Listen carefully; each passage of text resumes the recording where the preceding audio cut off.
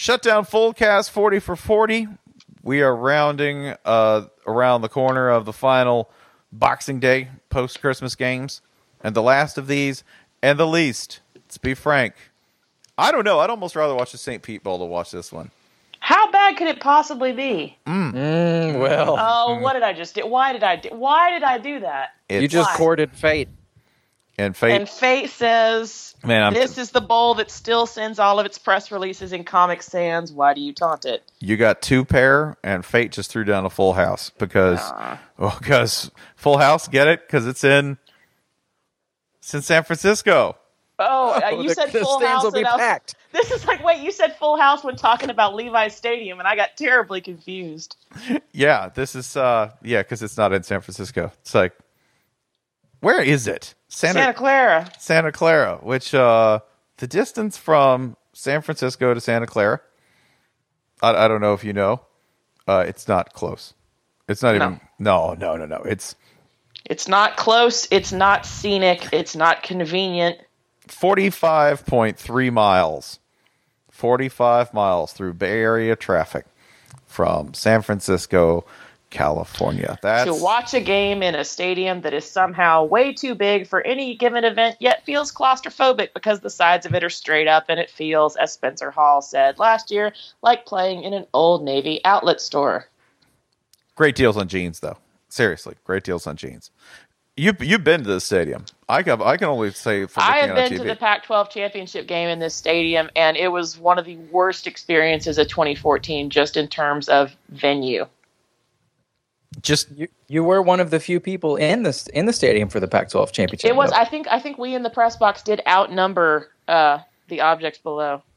It's an intimate experience, is what you're saying. No. Not even a little.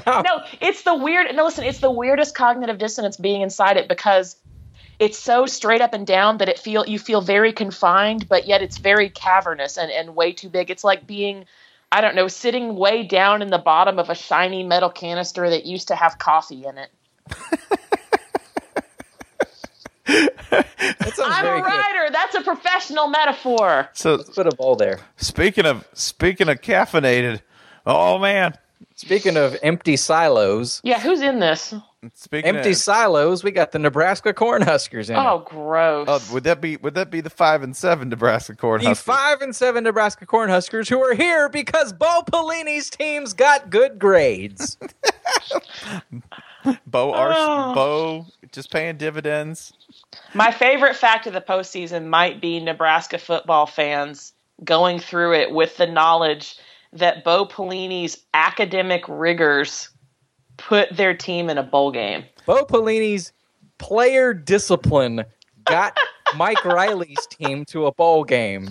All of those tests that the players took, getting 94s on them, just 94 over and over again. Bo Pelini was such a great leader of men and graduated so many of his student athletes that even Mike Riley's team gets to go bowling. 94. Everything in Pelini's life just comes up 94s. 94% graduation rate. 4 players didn't graduate per year, so there's exactly. Oh my god! You guys, this game is at 9:15. What's 5 minus 1? Wow. See the sign. This game is also, at 9:15. Fourth past 9. 9 and 4. Oh my god. I'm surprised it's not on September 4th. I miss Bo. I miss Bo Pelini so much. Why isn't Youngstown State in this game? Tag Nebraska out. I don't know. No. Let's get Youngstown State in here. Let's get the real architect in here. Bo Pelini runs in like the Ultimate Warrior. Shaking the ropes. Cat on a leash. Bud Elliott style. Oh, that's Bo Pelini's music. What is Bo Pelini's music? There we go. Bo Pelini's music is probably Taylor Swift. Okay. He strikes me as a Kelly Clarkson man. Since you've been gone, he comes into that. I was saying my life would suck without you, and it does. It does. I mean, what? Why? Why? Okay, continuing the why, by the way. Like preseason top 10. I can't believe UCLA's in this game. That is not my playoff pick. No, my playoff pick. Their record. It's worse than their record shows in terms of how bad this got, because UCLA is just a great team for displaying how much this season took a toll on all of us spiritually. No Miles Jack. Josh Rosen in his first year. No Eddie Vanderdoes. Yeah.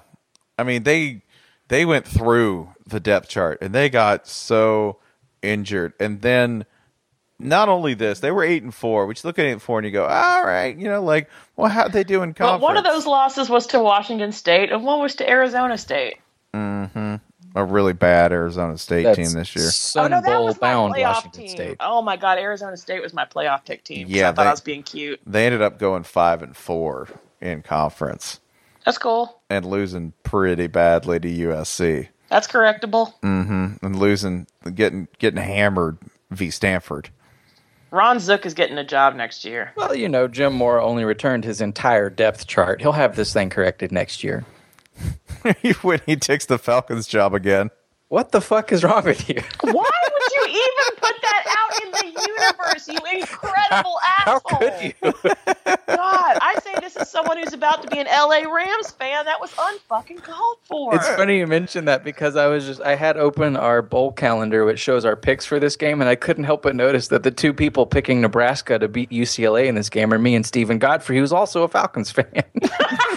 You two Falcons fans picked. We know better than to pick UCLA to win here. You just want to bring Papa home. That's it.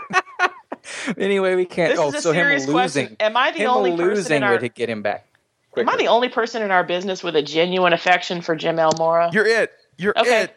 I accept this. All right, I accept this mantle. Why? What about him is likable? Because I don't know him personally. I didn't say I had a reason for it. I just said, I don't know. We understand each other, man. I feel like I would coach in exactly the same way as him, and I mean that in all the bad ways. I feel like we're wired the same way. So you'd openly pine? It's the smile. No, it's the smile. It's the way he deploys that sociopathic grin in situations where he knows there's cameras, like a lizard showing its crest when it's aggressive. Like, I feel that. That gets me on a lizard brain level. So you're basically saying shark respects shark. I'm a fan.